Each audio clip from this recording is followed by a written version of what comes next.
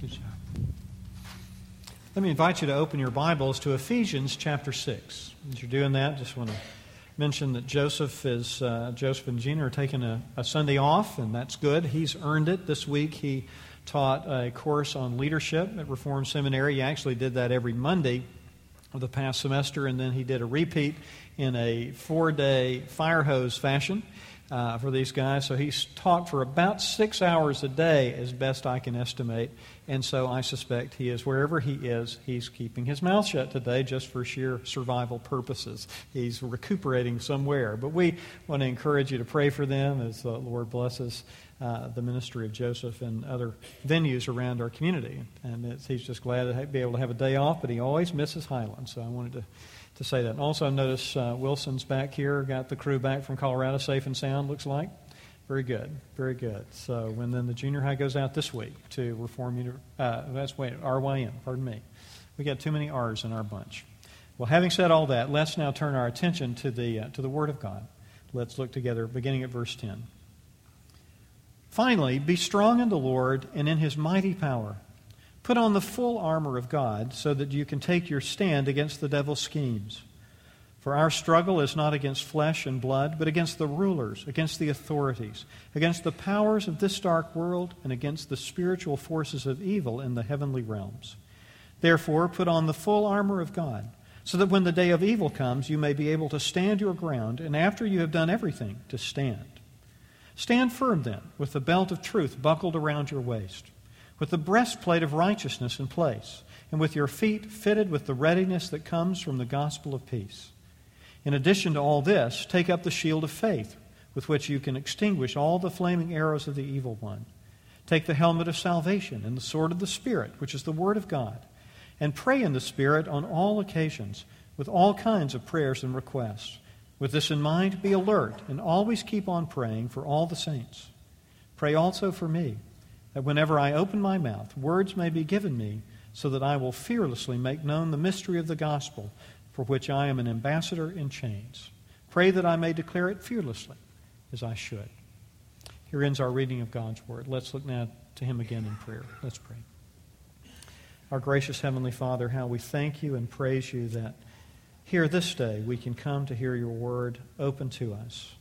Father, we thank You that I'm not the one who is really the teacher here, but merely the instrument. The Spirit is the teacher, and we pray that He might do His work in our midst with great power today. Father, may every heart be opened. May every eye be aware and alert. Father, may every mind be ready to capture the truth which You give to us today. Father, as we come after busy weeks with busy weeks ahead, may we in this time set all of that aside and simply open our hearts and be ready to receive what You give us. And Father, having received it, may we be given grace and power by Your Spirit to not only be hearers of the Word, but doers of it as well, that we might bring honor and glory to the One who has so equipped us and so given us this gift. And we pray this in Jesus' name. Amen. Well, Dad was in his 70s when he showed me a little scar on his forearm that was a leftover from his service during World War II. The scar itself wasn't much. It was really just 2 little white dots on his left arm that looked almost like a small snake bite. But what those 2 dots represented was something else entirely. You see, Dad got those scars during basic training, and he got them in a demonstration of what mustard gas could do to the human body. They just put a couple of drops on there just as an illustration. And my suspicion is that they never forgot the point of that illustration, that a gas attack would be devastating, that a warning to protect oneself from that kind of attack should be heeded, and heeded quickly. Well, friends, I wish I could say that those days are behind us, but of course they're not. The possibilities of an attack by an enemy using an unseen but deadly substance are perhaps more likely than ever in the world in which we live. And because that's true, the demand that we all learn how to protect ourselves from an attack like that is greater than ever. And among other things, that's driven the military in our country to find better and better ways to keep our soldiers out of harm's way in the event of an attack. You see, back when my mom left the classroom as an elementary school teacher in about 1940 or so, in order to do war work, the only kind of battlefield protection against chemical warfare then were the gas masks that she inspected at the Goodyear plant in my hometown where they were made.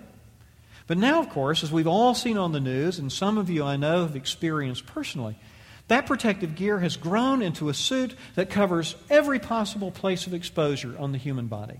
In other words, what we have done as the weapons have gotten more sophisticated, as they've gotten more deadly, is we've created a new suit of armor in which our warriors can do battle. Now, it's not as impressive, of course, as what came to mind when I read our passage a few minutes ago. We went immediately to Rome. We referenced in our heads all of the different movies that we saw from Ben-Hur onwards that have involved Roman soldiers, and we started to see that splendor as in our heads. Thank you, Hollywood. But I'll tell you, the MOPS gear that our military uses now may not look so impressive, but it does serve the same purpose. In fact, it may even be a more apt image than ever, because our soldiers now have to find themselves not only on a battlefield where they're facing soldiers, but they are facing a danger that they can't see, that can't be touched or smelled or even fought until it's too late. Well, friends, from what Paul tells us here, we too find ourselves on a battlefield. And on that battlefield, we face an unseen enemy who is out to destroy us too.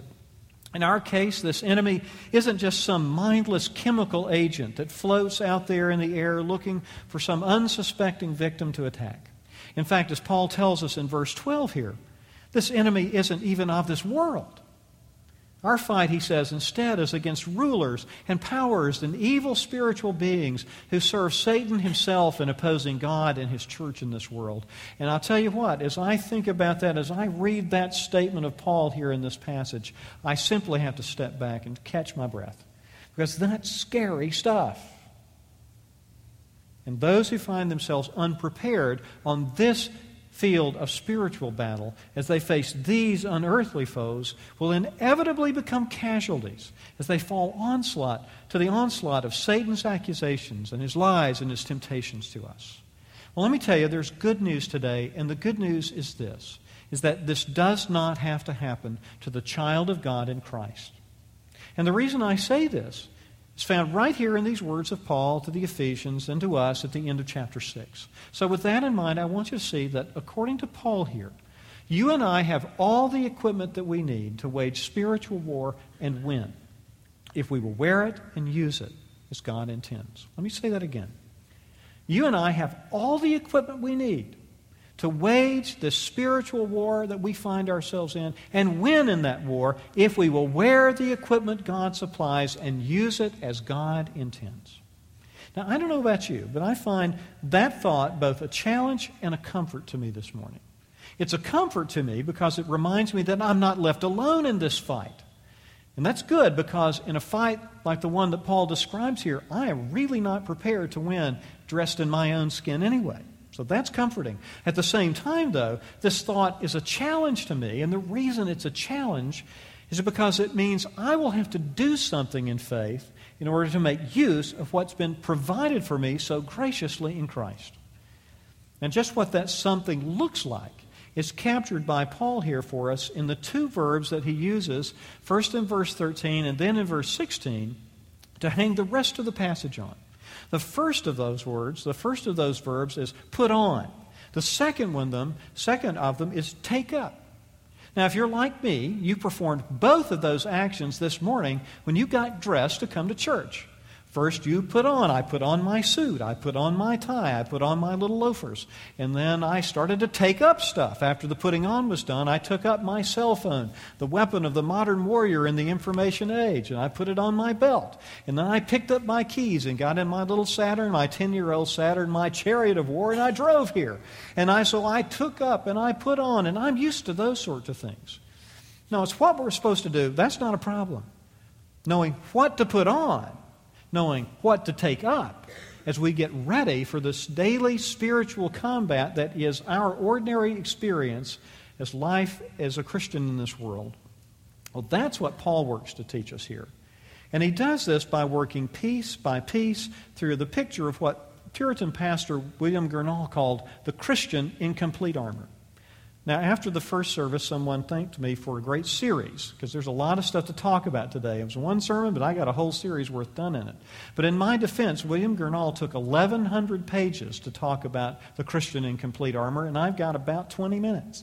So I'm going to get started, if you don't mind. First of all, I want you to notice that according to Paul here, to fight well, we must put on God's defensive armor. To fight well, we must put on God's defensive armor. And as Paul writes in this passage, he clearly has in mind the picture of the Roman legionnaire in full battle dress. Now, as an ambassador in chains, as he calls himself here in verse 20, as an apostle who is now imprisoned, he is going to be surrounded by military men all the time. And so it's very likely that he's seen one of Rome's finest, all decked out in full armor, at least a time or two along the way. And probably his readers all had as well. Well, as his mind ranges over that image, he first focuses on the gear that a soldier would strap on to protect his body in close combat. And according to Paul here, we who are foot soldiers for the kingdom of God are equipped in much the same way for our struggle with the powers of darkness in this world. So I want you to notice, first of all, according to Paul here, the first piece of equipment to be put on is the belt. Notice verse 14. He says, "Stand firm then with the belt of truth buckled around your waist." Now, for those of us who arrived here today wearing our J.C. Penney 2-for-1 special fake leather belts, this may not sound like a particularly comforting piece of armor to have on. But for the Roman soldier, this word belt signified a sizable leather belt that would be cinched tight around the waist. And it did several important things for the soldier all at once. First of all, it gave him a place to take all the loose parts of his uniform and tuck them away to get ready to move into battle so that there would be nothing to hinder. And not only that, it provided a place for him to strap on the scabbard so that he could put his sword in there, and it would be right at hand when the fight was ready to get going. And once the fight started, this same belt, heavy leather that it was, tight against him as it's bound, would provide protection for his lower abdomen from slashing swords and stabbing spears. Well, according to Paul here, the believer has one of these to wear as well, and it's made out of truth. It's made out of truth. Well, when he says this here, he isn't just talking about the objective truth of the revealed will of God that we find in the Scriptures. Now, that's clearly the starting point, of course. After all, without the foundation of a sure and certain knowledge of God, a knowledge that is only available to us through the Word of God, it would be impossible for us to assemble any kind of suit of armor that would do us any good in this world. We'd simply be stitching it together ourselves. But that said, the emphasis here in this passage, I think, is on what the truth of God produces in us as it transforms us into people who both know and who speak the truth in our dealings with God and with others. In other words, when we have an integrity of life that grows out of our grasp of the truth, this truth that we've come to know personally, and the one who is himself the way, the truth, and the life, when our private lives square with our public lives, when our words match our thoughts, when our motives line up with our actions, and when all of those things are aligned with the Word of God written and clearly displayed in Christ, when all of those things are true, then we will be protected from the low blows of Satan's accusations of hypocrisy and the doubts that they bring to us as we engage him on the field of battle day by day in this life.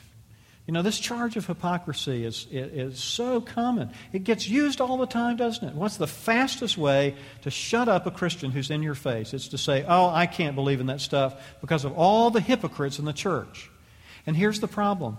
I'm one of those, right? Because a hypocrite, that word means play actor. It means that there are times where I take up a mask and I put it on and I present something to the world that I know isn't quite squaring with who I am on the inside. It's a very effective charge.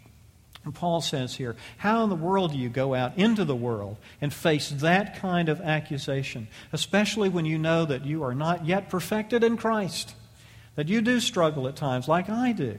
How do you do that? Paul says here, by seeing a life that is rooted and developed in truthfulness, that allows us to see authenticity grow in our lives, and authenticity buys credibility. And Paul says that's the first piece of armor that we need to cinch on tight. Secondly then, Paul tells us that the next piece of armor to be put on is the breastplate. Now, if you ever played football, you know that your shoulder pads come with a couple little plates right here that cover just sort of the upper part of your chest, and there's another on the back, but mostly all of the heavy stuff's up here on your shoulders. And I will confess to my true football experience later on, so I won't go into that now. But, you remember that little thing. That's not what a breastplate is talking about when it came to Roman armor. A breastplate for a Roman soldier would be a piece of leather, a long piece of leather, that would have either metal plate on it or chainmail armor attached over it, and that thing stretched from your neck to your thigh. In other words, its purpose was to protect the heart and the vital organs in your torso from everything that might happen in battle once the fight gets started. And according to Paul here, the Christian has been provided one of these in the righteousness that we have in Christ. Now again, Paul may have in mind here the object of righteousness that we have been given in Jesus in our justification by faith.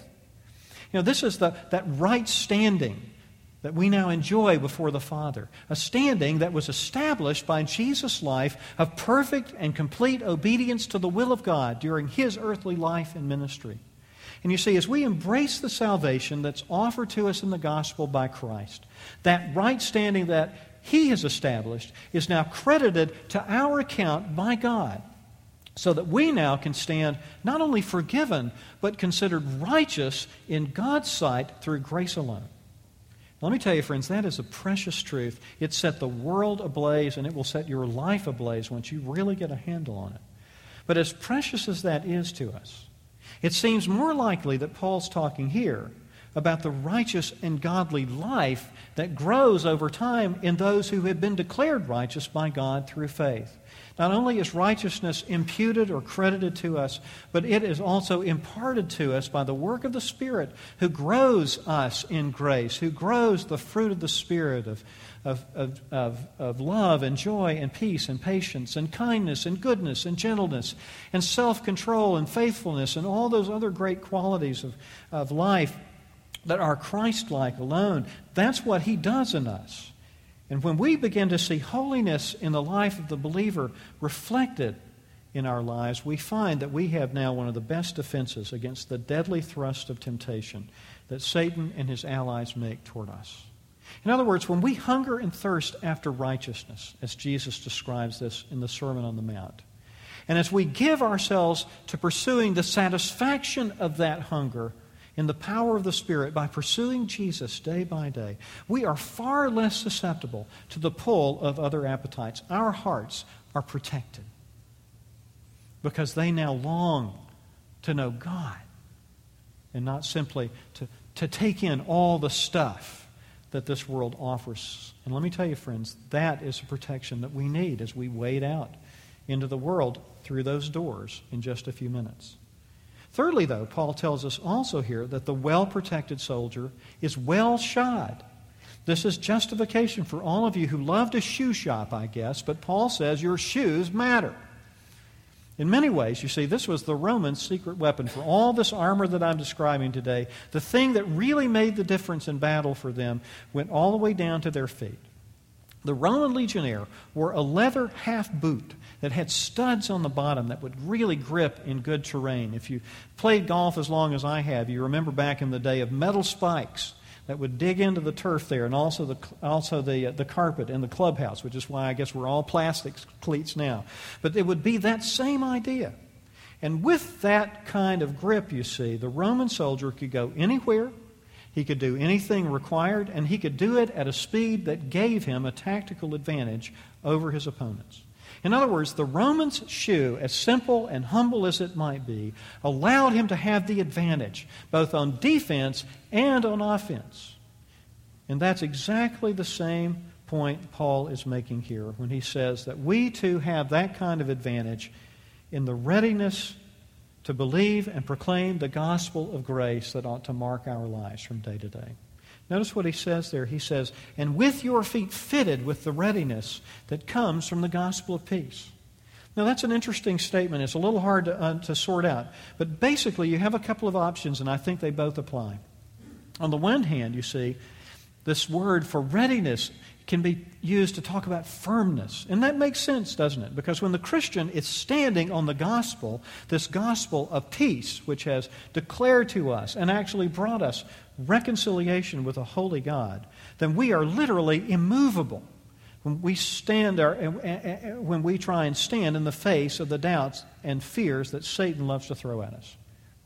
But you see, not only does this readiness give us the ability to be immovable on defense, this firmness of footing, it turns out that it also makes us unstoppable on offense, because the thing that we are pushing off of, the thing that we are driving forward with, is our commitment to this gospel of peace, which God calls the power of God unto salvation for those who believe. And you see, friends, when we go out through those doors and begin to intersect the lives of people around us, we start to realize that we can do so not in our own power and in our own strength, but with this wonderful gospel that not only establishes us, but redeems them. You know, as I studied this passage this week, I kept coming back to the old but very true cliche that the best defense is a good offense. Because I think that's exactly Paul's point here. You see, the pieces I've described here as defensive armor are that, but they are defensive in the sense that they are intended to provide protection while the soldier is moving forward. And that's true of us too.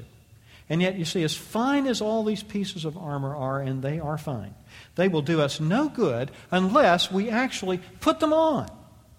Unless we put them on in faith, you see, by seeking to see each of these character qualities grow of truth and righteousness and readiness through the grace and power of the Spirit working within us day in and day out. They must be growing in us, and we must be committed to doing those things that enable them to grow within us. So the question is, are you putting on your equipment? You know, my football career was a brief one. Now comes the truth. Here in the land of SEC football, in the heart of the Deep South, I have to publicly confess that my football career extended over 2 years of peewee football and then came to an end. 6th grade was it for me. I know some of you went all the way through college. I wish maybe the pros, but 6th grade was it for me, because that was the year that I got expensive and breakable braces on my face, and my parents thought basketball was just the best idea known to man. But let me tell you, one thing I learned in my very brief career was the importance of equipment day. After all, there were big guys out there in the world, guys like Jimmy Brothers. And he would hurt you if you weren't careful. He played for the school that my wife actually went to. And so Jimmy's, somewhere living in memory. I'll tell you, Jimmy was big. He was huge. And I played center, and it took me and the guard, the two of us, to try and at least just sort of smack against him now and then. He was scary. And so you know what? You remembered that on equipment day. And so there you are picking out your pads, and you're picking out your helmet. This will work with Jimmy. That'll keep Jimmy off me. Okay, this is good. You know, you start to realize this stuff's got to last you. This stuff's got to get you from practice all the way through Jimmy, all the way to the championship game and glory. It's got to make do. And so knowing that, you took equipment day seriously. Well, friends, let me assure you, this isn't a game that we are in today. This is war. And according to Paul here, every day is equipment day for the Christian. And if we don't take that seriously, we are going to be in deep trouble before we know it. So let me ask you, are you showing up on a regular basis to claim your armor? Are you picking it up and putting it on every day? As exotic as this image is, there really is no secret to it. See, here's the thing.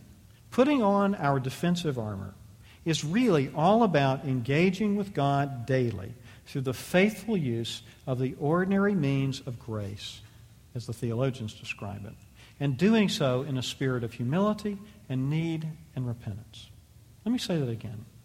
Putting on our defensive armor is all about engaging with God daily through the faithful use of the ordinary means of grace in a spirit of humility, of need, and of repentance. Now, what does that mean? What are these ordinary means of grace, the way God ministers His sustaining, nurturing, strengthening grace into our lives day by day? Well, it's simply things like reading and applying the Scriptures. Simply things like praying, as Paul says here in verse 18, in the Spirit, on all occasions, with all kinds of prayers and requests. You think he wants us to pray? It means doing things like encouraging one another, and the more difficult of the two, being encouraged by others, allowing ourselves to be encouraged by others, to fight the good fight, and to keep the faith to the very end.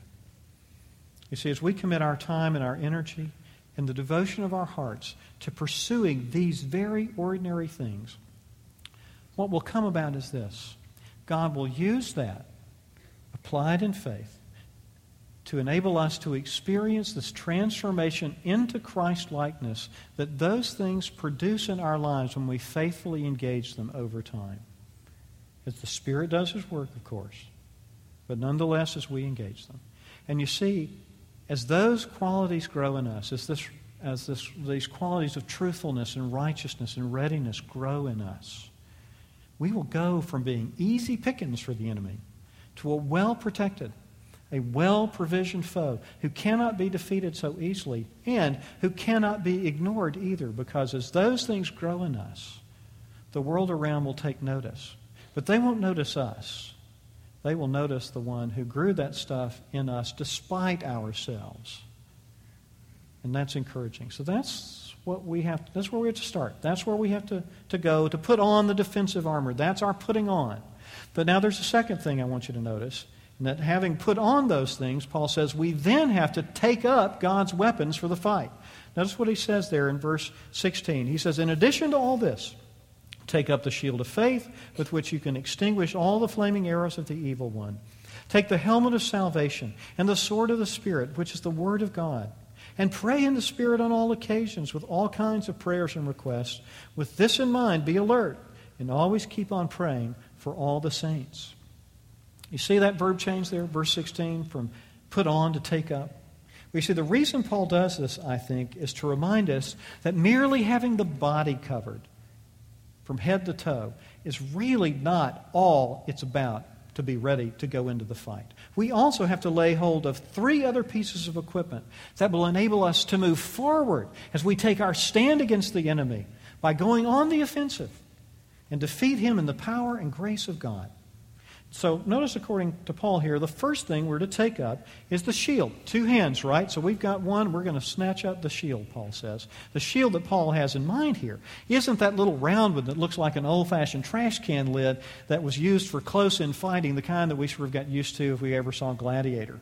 But rather, the one Paul's talking about here, the shield he's talking about here, is actually large enough to cover the entire body. It was the size of a door. It was made of a metal frame with 3 or 4 sheets of leather attached to it, and then that whole thing would be soaked in water before a battle, and every man would grab one.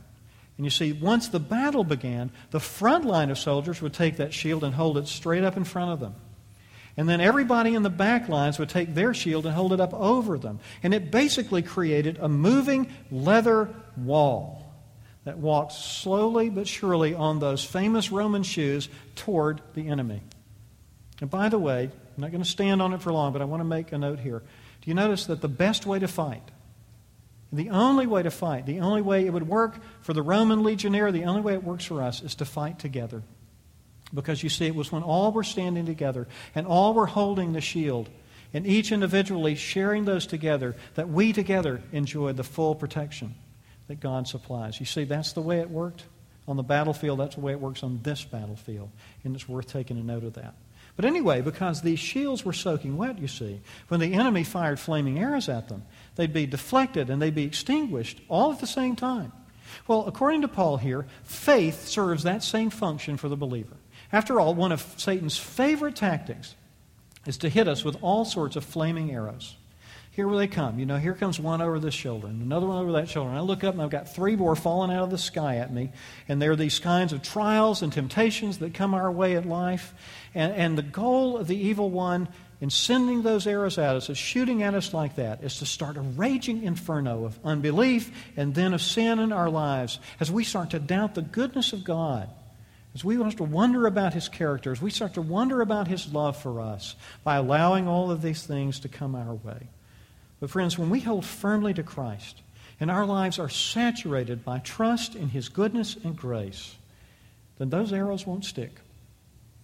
And we will be safe, not only as we stand our ground, but even as we band together to gain ground for the kingdom in our lives and in our world, as we follow Christ out onto the offensive.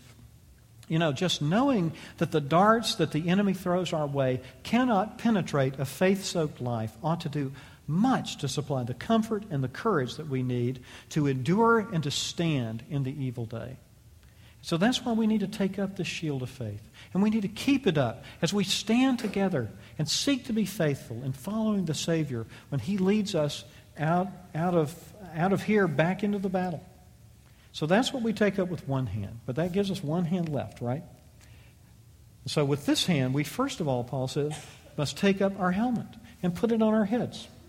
Now, for a Roman soldier, this helmet was made of iron or bronze, and it was tough. It would take a hammer or an axe to penetrate it. Well, according to Paul here, the one material tough enough to provide that kind of protection for us spiritually is our salvation in Christ. You see that? Take the helmet of salvation. What does he mean by that? Well, I think that what he means is that if we are saved and we know it, then we have an assurance that no blow from the evil one can really penetrate. We may be dinged a bit, and we may have our heads scrambled a little bit, but it will not penetrate there.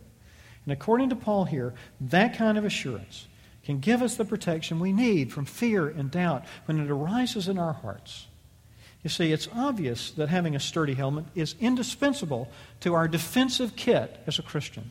No one in his right mind wants to go out into that world with his head uncovered, with his mind exposed to the assaults of the evil one, especially when we can cover it so effectively through this wonderful provision of God.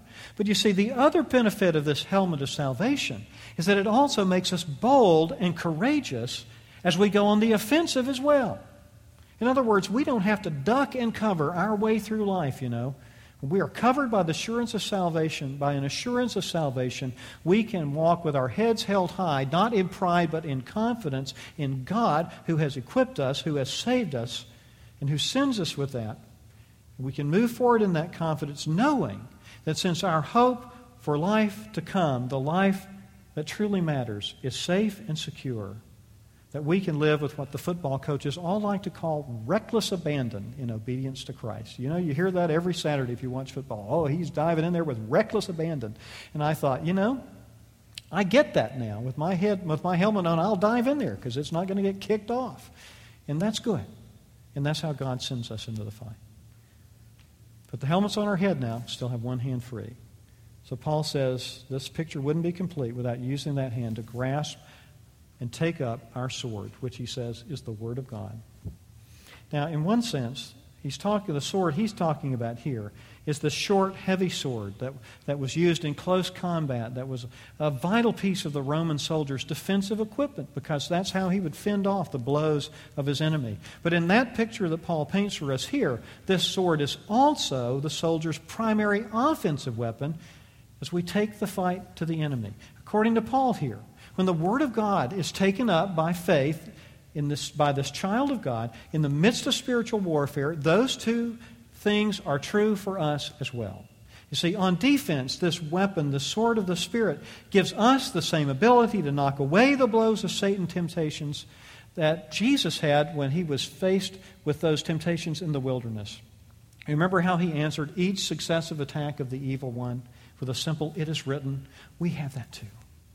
And not only that, on offense, this sword of the Spirit is the weapon that, as the writer of Hebrews describes it, is sharper than any two-edged sword. It's able to penetrate to the very core of the human soul, to convict and convert and comfort and transform.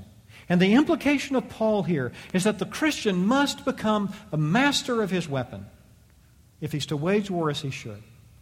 And that's because it is this word and this word alone that is used by the Spirit of God to destroy the works of Satan in this world and to bring in the victorious kingdom of Christ.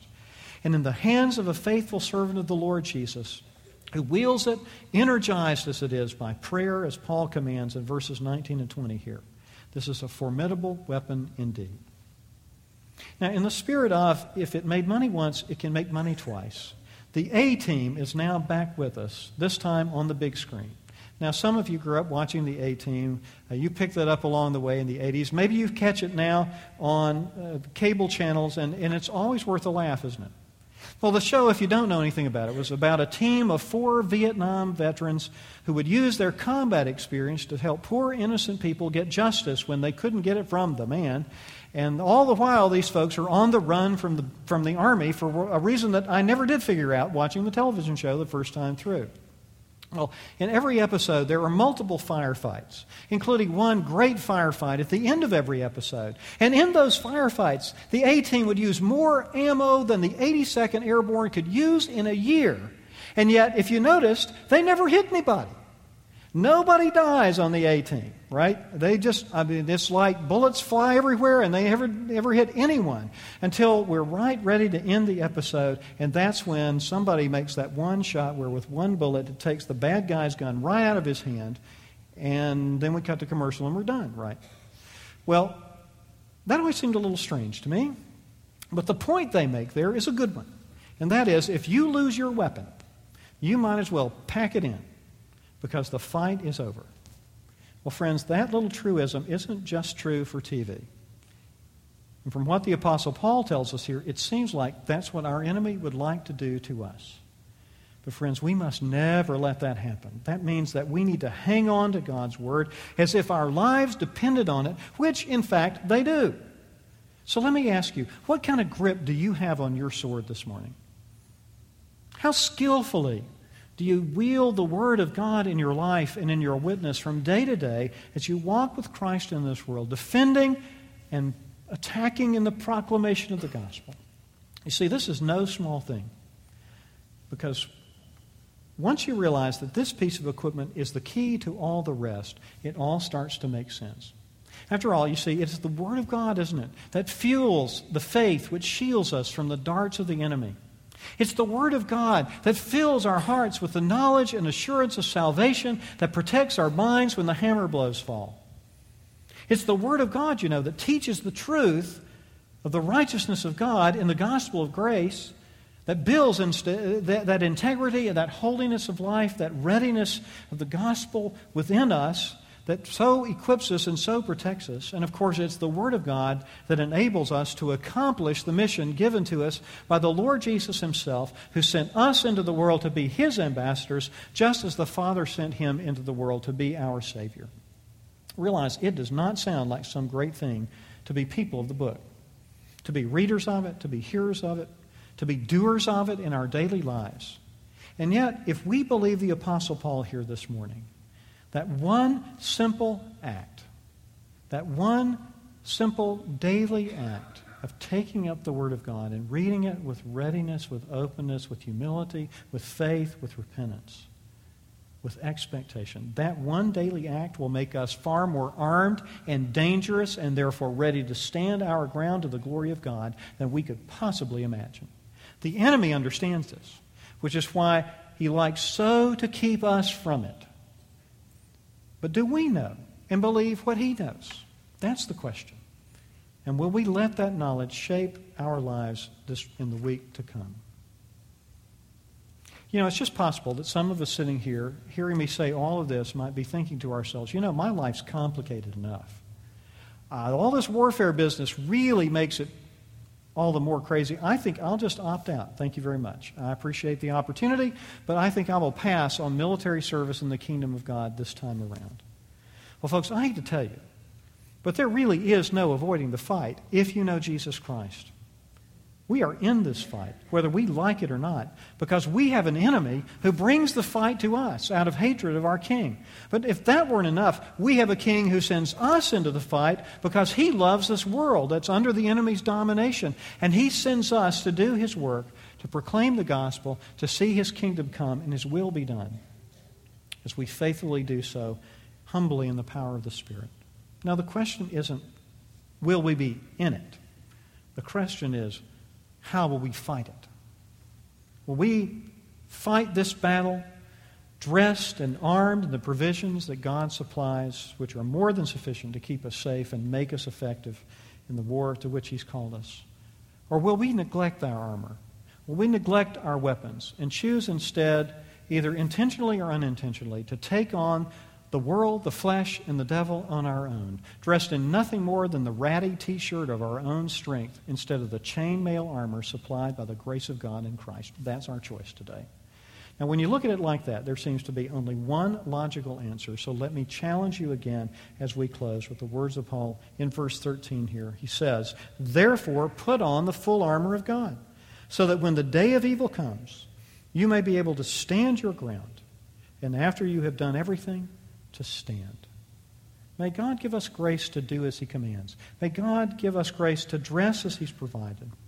And when our time to stand before Him comes, may we hear His "Well done, good and faithful servant," as those who have stood the test and fought the fight in faith to the glory of the King and Commander whom we love, Jesus Christ. Let's pray. Our gracious God and Heavenly Father, how we thank You so for the equipment that You supplied to us today. How precious it is to be able to have these things to put on and these things to take up. But Father, also how true it is that we have failed to do both of those things time and time again. Forgive us, Father. Help us to repent today, to turn again to You, to seek from You those things that You supply, that we might then follow You in obedience to those in the world around us. And Father, I do pray for that person today who hears all of these things and is struck by just how much is going on in the world that he may or she may not realize, Father, that there is a spiritual battle going on for the souls of men. And Father, they recognize that they have not yet bowed the knee to the King, Jesus. I pray for that person that today would be the day that even now, in the quietness of their own heart, they would turn from themselves to You, ask You to forgive their sins, receive from You this gift of peace and of assurance and of grace, and commit themselves even now to walk with You in obedience as a faithful child dressed in Your armor as we go forward into this world. Receive us in our prayer, we pray in Jesus' name. Amen.